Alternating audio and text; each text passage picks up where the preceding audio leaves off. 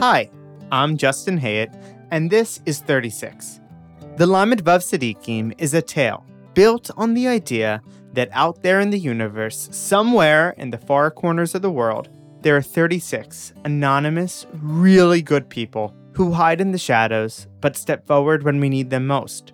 In 2020, somehow, I managed to get on a plane to Israel to find out more about these secret souls and hear their stories. This is my journey to find wonder and goodness in our once magical world.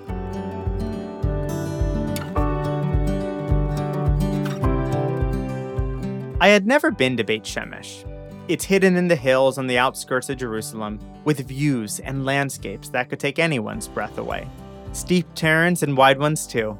It was summer, and I remember being a little carsick, maybe even slightly dehydrated. We arrived at our guest's house, or we thought we did. Turns out we were half a mile away, so we walked in the dead heat. I was wearing shorts and schwitzing.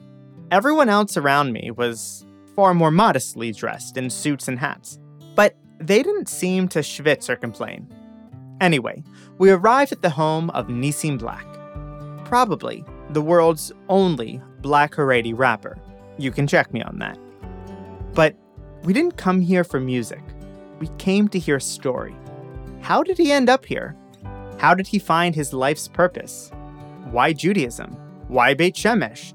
Why the suit and religious coat and the hat in the dead of summer? We knocked on the door, and Nissim's lively kids answered, young, energetic, and full of life. Nissim was upstairs finishing another recording. We set up. His son, Shimon, loved the microphone that we set up. Finally, Nissim came down. He saw us, saw his kids running around us, playing with us, saw his wife hosting us, and smiled. He welcomed us into his home and into his life. And so we began. This is my conversation with Nissim Black.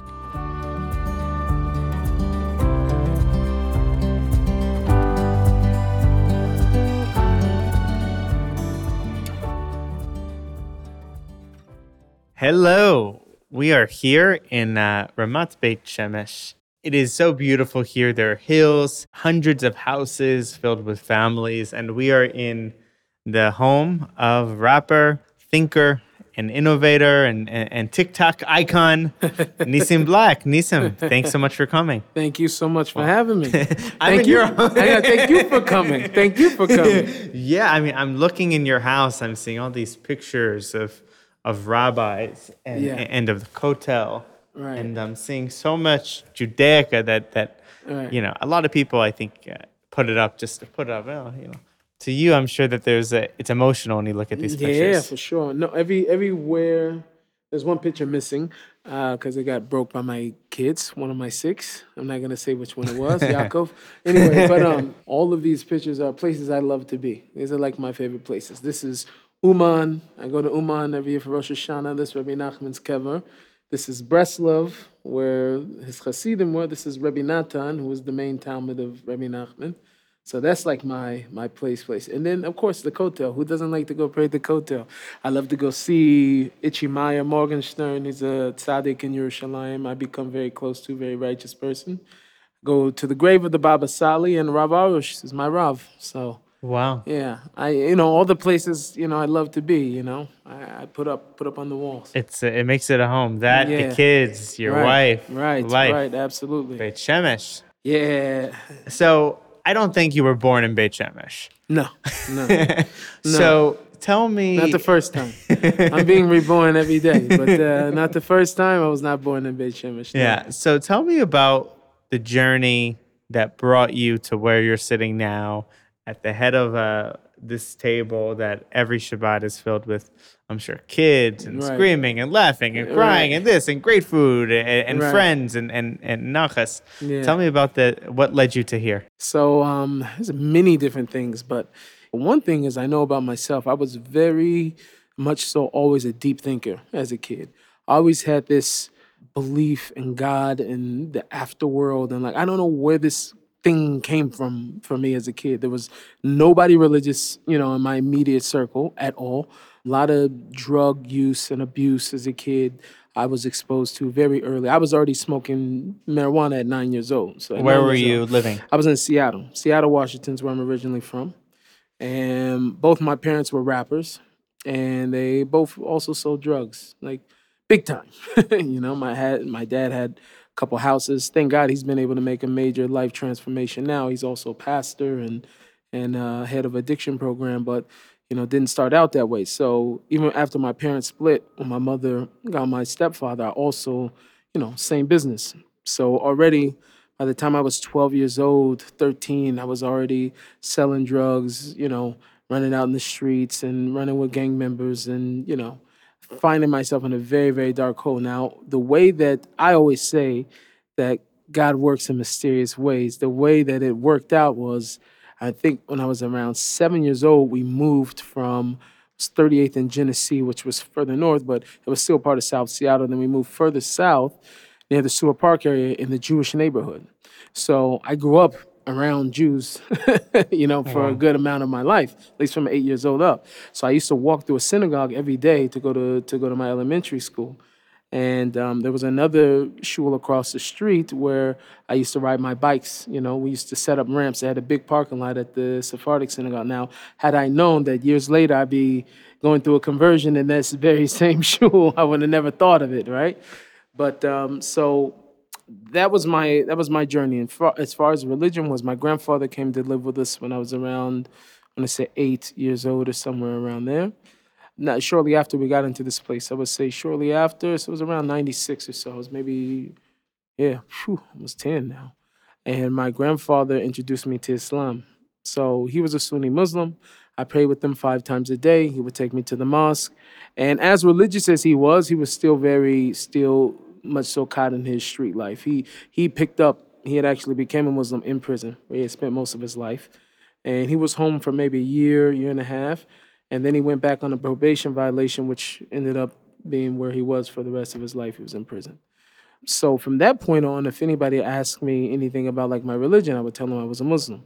So when I was 13, friends of mine got me involved in this hip hop program. They were really pushing for me to go, and I had just recorded my first professional record with this producer, Vitamin D, who was like big stuff, you know what I mean, in Seattle. So like, I was already feeling I didn't want to go to some program or something like, and I ended up going, and it was at this Christian center, and this place, I would really say, especially at that time, saved my life. Saved my life being with these people. I mean, it just gave me the opportunity to be a kid. I mean, my house was filled with people all day running in and out, trafficking and all types of. We were battle ran by the FBI when I was a young kid. Like I woke up startled to police all over the place and my mother in handcuffs and I remember they got me dressed, sent me to school, and everybody in my house was in handcuffs. I didn't know who was gonna be home when I got back. It turned out my mother was there, and my uncle ended up going to prison for like 11 years after that. So it was a crazy, startling upbringing. But this, to me, up until this point of being at this place was everyday life. This was real life. So after going to this program, I became a Christian. And it was about, I would say, a very strong 8 months. And the reason why it was so critical, because I was going into high school. And my high school was not a high school that, you just are gonna go to and you're gonna turn out like it was a rough high school. We were great in terms of things that we do. I always say African American community shouldn't be shy about those things. We were great in sports. On paper, we should have won the championship every year, but we didn't have enough discipline. We didn't have books for a good amount of the school year that I was there. So going into that type of environment, you just know that the natural product from that is going to be a lot of people who not only are not going to graduate, but they're going to end up on the streets very, very fast. So that being at that program was crucial for me and critical and life-saving because, I went into high school being able to sort of have a little bit of a different start. And it wasn't until my 10th grade year where it really hit me. My ninth grade year, I got a little distracted. I was doing some freestyle battling and all the other stuff and doing my music thing. And then just out of nowhere, I remember my 10th grade year, I was coming in from some lunch period. some lunch off campus, and I walked into the doors and just boom, something hit me. And I don't know what it was. I'm looking around and my mama had this like out of body experience. Now I hadn't smoked anything since I was 13. Now I'm 16 years old already, right? So I think it got out of my system. But I had a trip out. It was a major trip out. But it was so spiritual. And something inside of me was telling me, you don't belong here. You don't belong. And I'm looking at everybody. I grew up with all these kids. Something was telling me It should inside. feel like home. Yeah, it should feel like home. Why would it not feel like home? And I felt like I knew something that nobody else knew, but I didn't even know what it was. But it was something deep inside, so I had no idea what was going on. After a few minutes, what I always say, I ate a chicken nugget and it went away. After whatever, maybe because the chicken nugget wasn't kosher, I got it from McDonald's. But anyway, after that, like this little epiphany, I call it. I don't know. I just got super involved in Bible study, every group, because I felt like God was trying to tell me something. I didn't know what it was, but I just felt like He was trying to tell me something. So I became like super Bible thumper. I was at every single Christian. missionary, Christian. Oh. Yeah, missionary program. I became a youth intern. I started running program team for the summer camps there. I became the poster child literally for the Union Gospel Mission in Seattle. And that was all great, fine and dandy, and it carried me through my high school years until, I want to say around the end of my 11th grade year. A couple powerful things happened. I met my wife when I was going into my 11th grade year. So me and my wife been together since we were like 17. So it's my high school sweetheart, which was a miracle in itself because we went to rival high schools. I don't know how I ended up with a girl from that high school. Wow. Those people were all evil to me. But no, Shem has his ways. So I ended up meeting her. And shortly after that, a record label approached me, Virgin Records. I had a demo that made it to the desk of an A&R, and I started having conversations with this talent scout at the label. And at this time, 50 Cent was very big, so they wanted really heavy like gangster rap, and that just obviously wasn't what I was producing at that time. Being a part of being a junior missionary, that just wasn't really on the, Not on brand. Yeah, it wasn't foreign to me. I was very familiar with that lifestyle. I lived it and I was a part of it. I seen it every day. But, the story went, they waved a lot of money in my face, and I ended up going for the bite. And what happened is, without even doing the deal, this was just still like in the beginning of these conversations and negotiations. I wanted to tweak my sound to make sure that I was up to par, and I lost myself, I lost myself in it. And I didn't really even recognize who I was at this point. I was making gangster records, and I ended up in this very, very dark place of just Bit the apple. turmoil. Yeah, I bit the apple. Confusion, darkness, and really trying, and I say this not just to say it, but if I didn't have my wife, oh my goodness, I don't think I would be here. She was just such an anchor for me, She had a very, very strong Christian upbringing, much more than mine. I had the opportunity of also, I was missionized. My wife, she grew up with it, I don't think if I had her, I don't know if I would have made it out because my mind and my vision became so dark. I ended up losing my mother to an overdose. My mother OD'd when I was 19. She was 37. And I remember the pain after that, like just it crushed me. I felt so like emotionally paralyzed after that. And also in some degree, it was like paralyzing, but it also brought a certain sensitivity, where this rah-rah gangster persona or whatever, it was like, it took a hit, after that.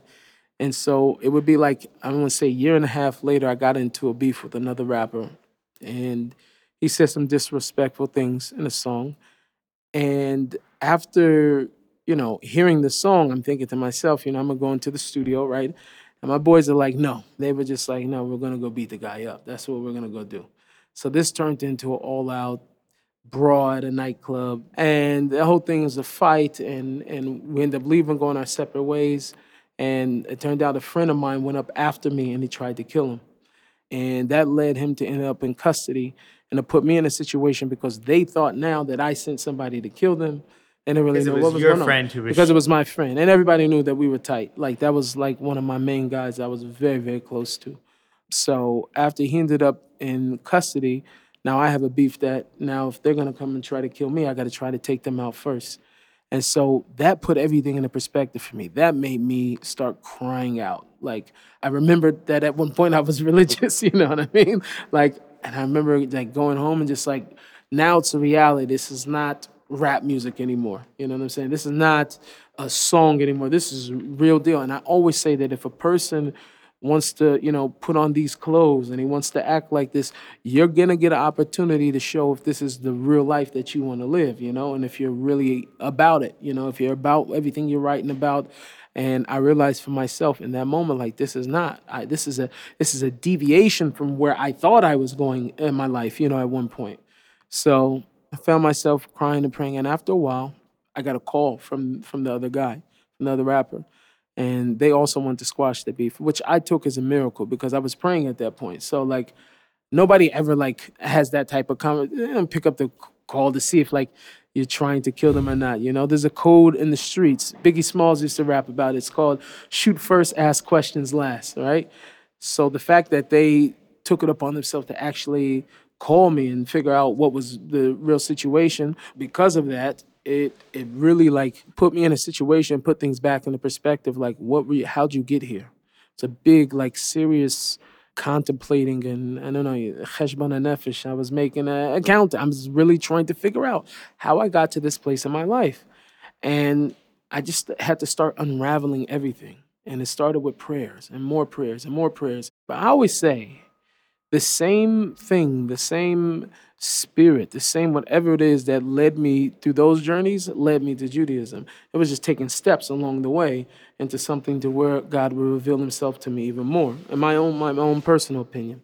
So after a while, I picked up the Bible and I started reading it. And I remembered that when I was in all the Bible study groups and different things like that, I had a lot of questions. So I started looking into things myself. I wanted to know if Jesus was Jewish, how come Christians are not Jewish? How come, how did they get to this point? So I started going very, very deep into the Didache, all the Apocrypha books, the church fathers. I went very, very deep.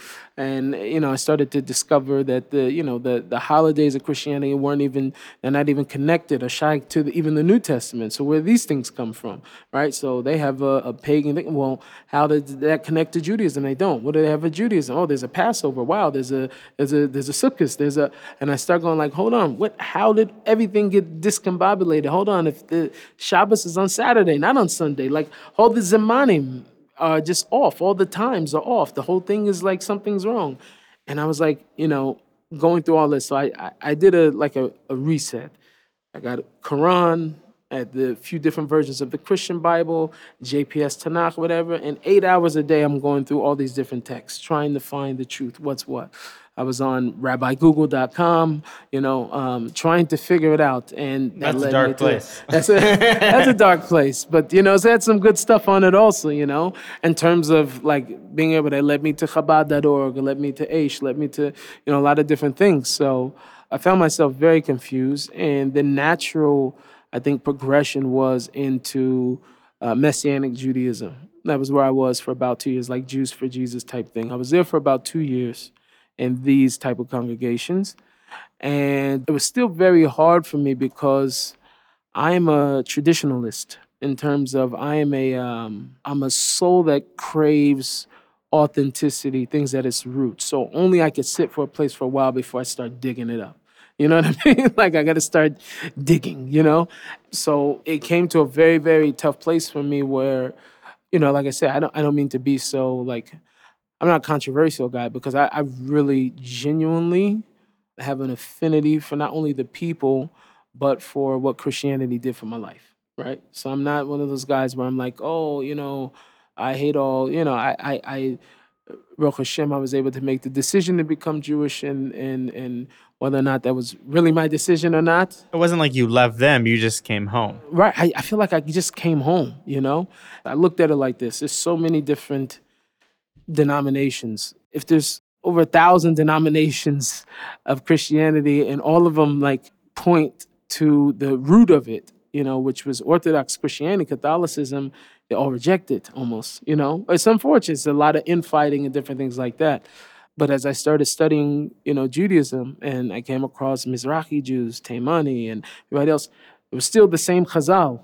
It was still the same sages. It's still the same sages, no matter how far they go. If you go to conservative and reform, what are they doing? The customs, they come from the sages. Everything comes from the sages. So the foundation was never shaky. So it felt much more appropriate. It's one of the reasons, it's one of many reasons, that Judaism would be, because of a much more solid foundation. And the Har Sinai story is in everybody's book.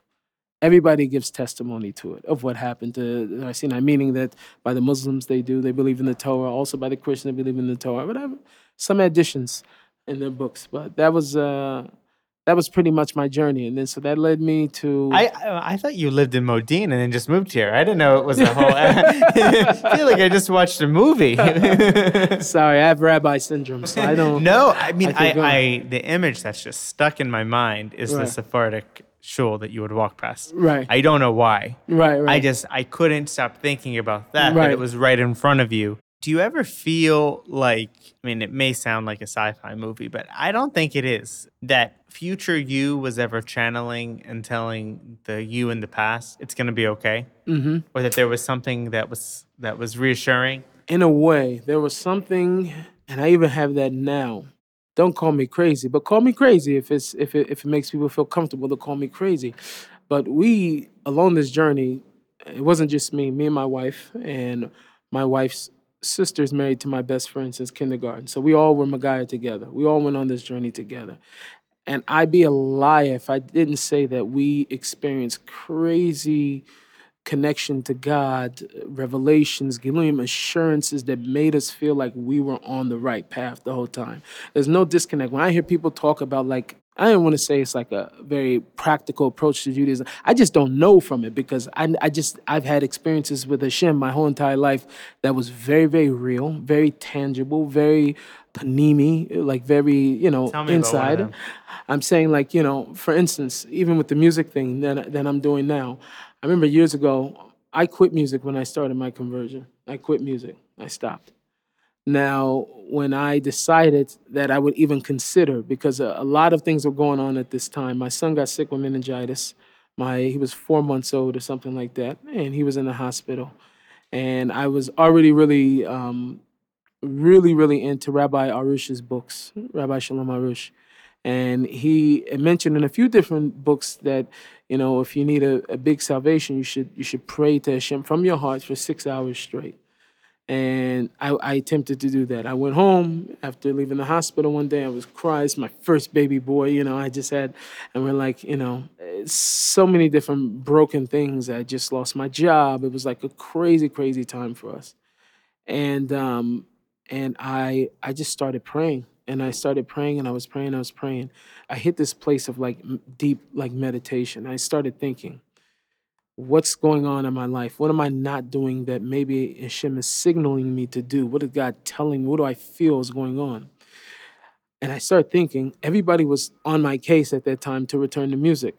And I was telling everybody no, right?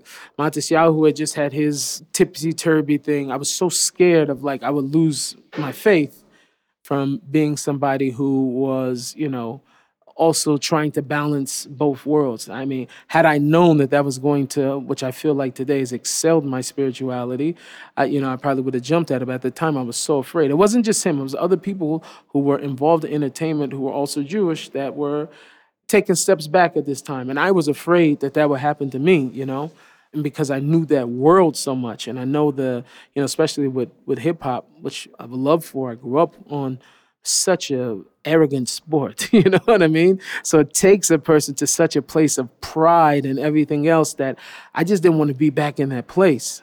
So I was fighting and fighting. My wife had mentioned her, his friend. I had people who told me they had dreams. I mean, people that are not even religious. So long story short, I finished this prayer with saying to God that if this is something that you want me to do, you have to make it clear. You have to make it clear. I had a broken none of this microphone. sunset stuff. Show me a light falling. Yeah, I know, exactly. So what I did was I challenged God. What they say you shouldn't do, but we do have rayas inside the Torah that show that you can do this. So I said that, Hashem, if this is what you want, I have a broken microphone. I had a Roland NT2 microphone that was broken, and it was not working. Me and my brother-in-law shared it. I said, if this microphone works, and I'm going to take it as a siman. I plugged up the microphone after that, and it worked. I recorded a whole album on a microphone that was not working, gave no signal or whatever for I don't know how long I had this microphone. My brother-in-law can verify it. And even after that, I wasn't convinced. So I went to go ask my rabbi, who I thought would have told me no, Rabbi Shmuel Brody, who's just one of the rebbeim that's just been the love of my life, really, in terms of helping me grow and to find myself as an individual. So I went to him. He lectured me for like 2 hours straight. And then he gave me a bracha to return to music. If that wasn't enough, I talked to Rabbi Lazer Brody, who was, at this time here in Eretz Yisrael, and he also gave me a big blessing. Like, it's not a matter of should you, it's a matter of you must do it.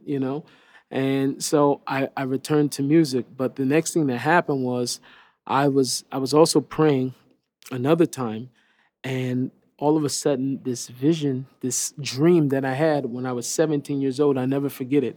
I was sleeping in my bed, whatever, and I had this dream that I was music, and I was very, very well known as a musician. As a 17 years old, I wasn't so big at this time, and at that time, I wasn't so religious, even as a Christian. And I'm telling you, I was God's ambassador to the world and my craft. And when I spoke, people listened to me. I remember this vision. I had a black suit on. I remembered it. It came to me in this meditation I was doing in Hebrew Dude, and I remembered it. A dream that I hadn't remembered in years. But when I had it at the time, when I was 17 years old, it was so real to me. I woke up, my body was on fire, and I was crying. I was crying like a baby. Fast forward now, look what I'm doing. And one of the main places where I seen myself on the screen back then, at that time, was in Times Square. And I remember when I was standing to give my concert in Times Square a few years ago, and I said, Hashem, this is unreal. This is unreal. This is unreal. Once a person allows himself to be sensitive to these things, you can see Hashem in many, many things. My name, Nissim, I thought I chose my name Nissim because, I seen this, picture of this past president, and I'm arguing with everybody about a name because I have to have a name before I go to the Beis Din. And Nissim's one of the names. And the other one was, funny or not, Joshua, because my name was originally Joshua for the first 10 minutes of my life.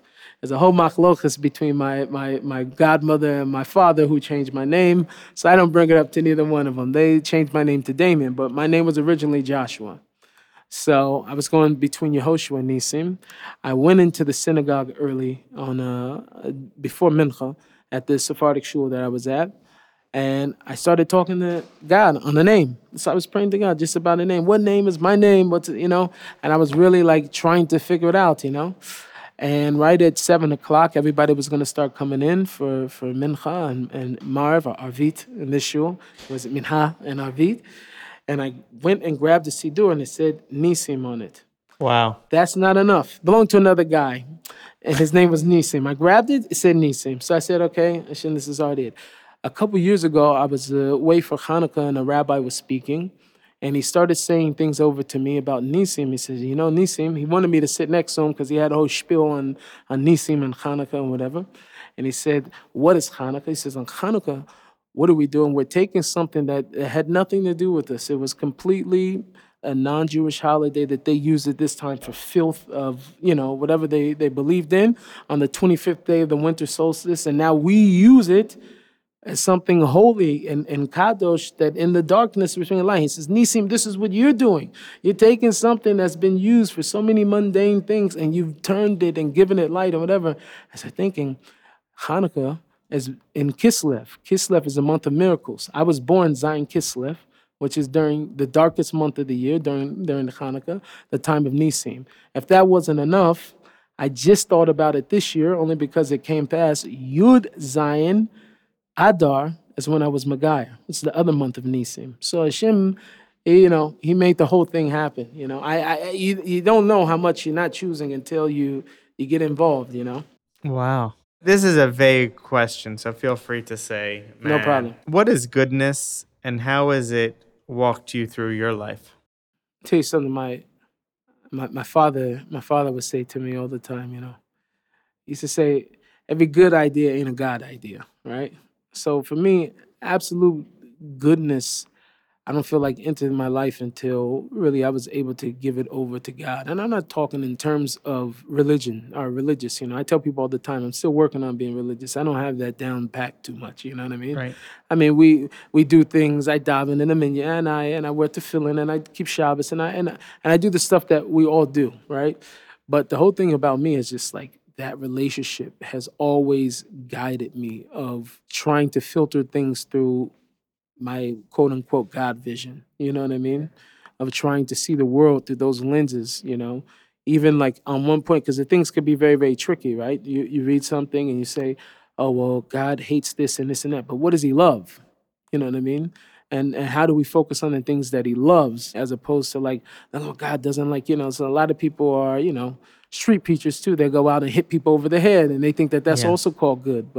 And I feel like that's it says I think it's in Yechezkel, in Ezekiel, it talks about that God doesn't desire that any person should perish, right? Yeah. But rather that they would make tshuva and they would return to him.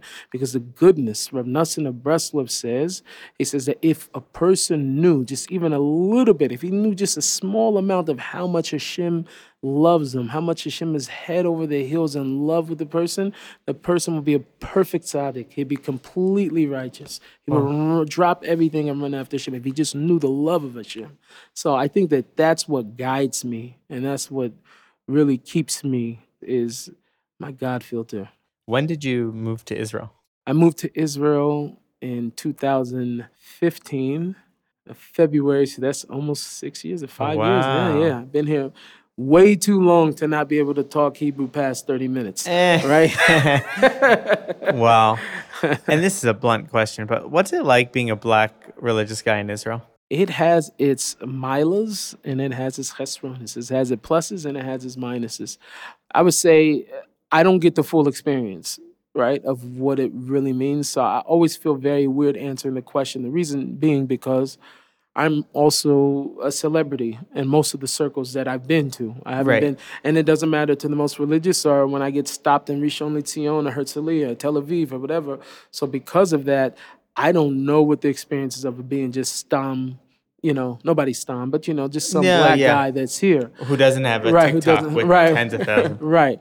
Or so, but because of that, even with that, I do get to see it through my kids. My kids endure things I never had to grow up dealing with, And naturally, because of, our choices, we end up in neighborhoods where, not everybody looks like us. You know what I mean? So we ended up with issues with other kids or not getting into schools and different things like that. It's a very, very hard fight. Overall, I've been very, very happy retrospectively about it because it brought a lot of things to surface in it. And because I hold the position that I hold, when I do call people on things or when I'm able to speak to Rabbanim, it's going to hold more weight because there's a certain level of endearment that the community has already received me with as opposed to somebody else who hasn't had that opportunity. So it definitely has its challenges. And it's harder for my kids. More so, I'm more worried about like them growing up with not having any animosity or resentment towards people, as opposed to like when by the time they're adults, they're already fine. Somebody told me that one time. He's like, the kids were calling my kids names and different things like that. So I went to certain rabbis or whatever. But a friend, he was just trying to. He's a very old man, but he was like, it's okay. When these kids get older, they're not going to be saying these names. And I said, well, listen, my kids got to get older without having pain and resentment and all those other things. Yeah. So I'm happy they're going to be okay when they get older, but my kid's got to be okay also when he gets older. So, it puts you in a position to where you have to fight. And something I was very uncomfortable with. I shied away from that for a very long time, in terms of my relationship to Judaism and the community. Very much so. Didn't want to be like that guy that's like, I'm not an activist. And I'm just not, I didn't grow up with that. I grew up in Seattle. It almost feels weird for me to be put in a position to where I'm like having to defend, other people of color as they're trying to travel and move through the communities. But we're asking everyone, we're interviewing people from all different walks of life here. Right.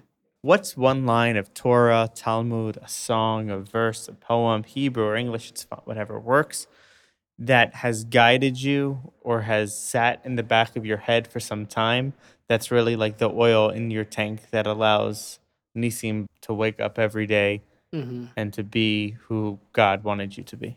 there's a pasuk in Yirmiyahu. I was very big in the Navi because I spent a lot of time learning Tanakh and learning the prophets on my way into Judaism before I knew anything about tradition or Shulchan Aruch or Mishnah or anything like that.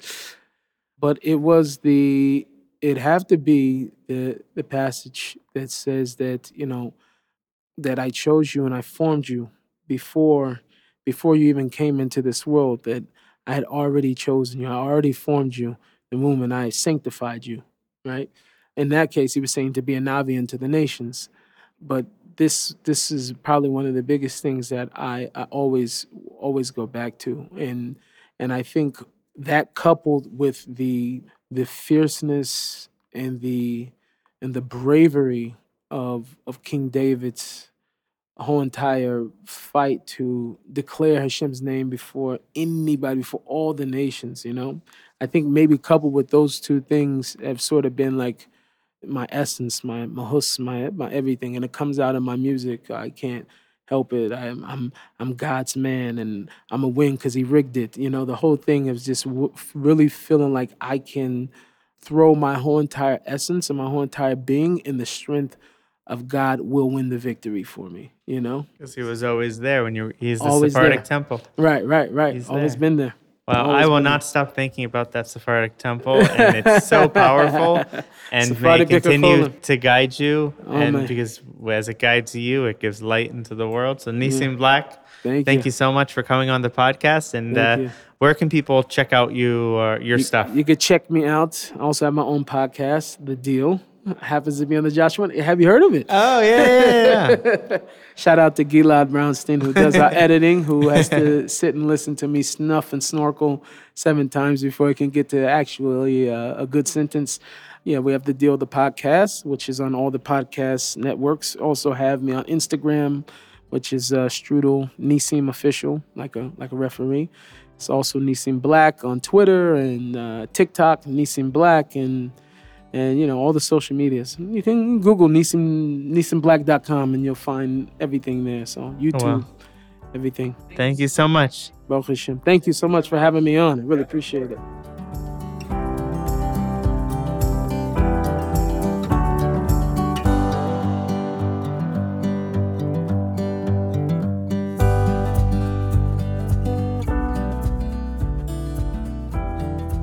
I realized I approached this interview totally wrong.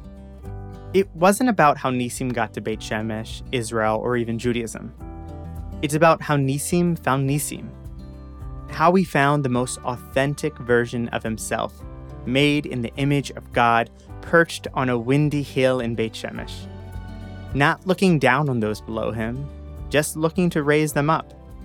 Nissim lives and floats somewhere in between the things that built up his life so that he could live on that hill outside Jerusalem with song and rap, with prayer and with God, like a boxer, bouncing across all 4 things that defined him. He's ready for the fight, yearning for redemption. He knows the pain well. Only this boxer, this champion, raps and prays it into the world.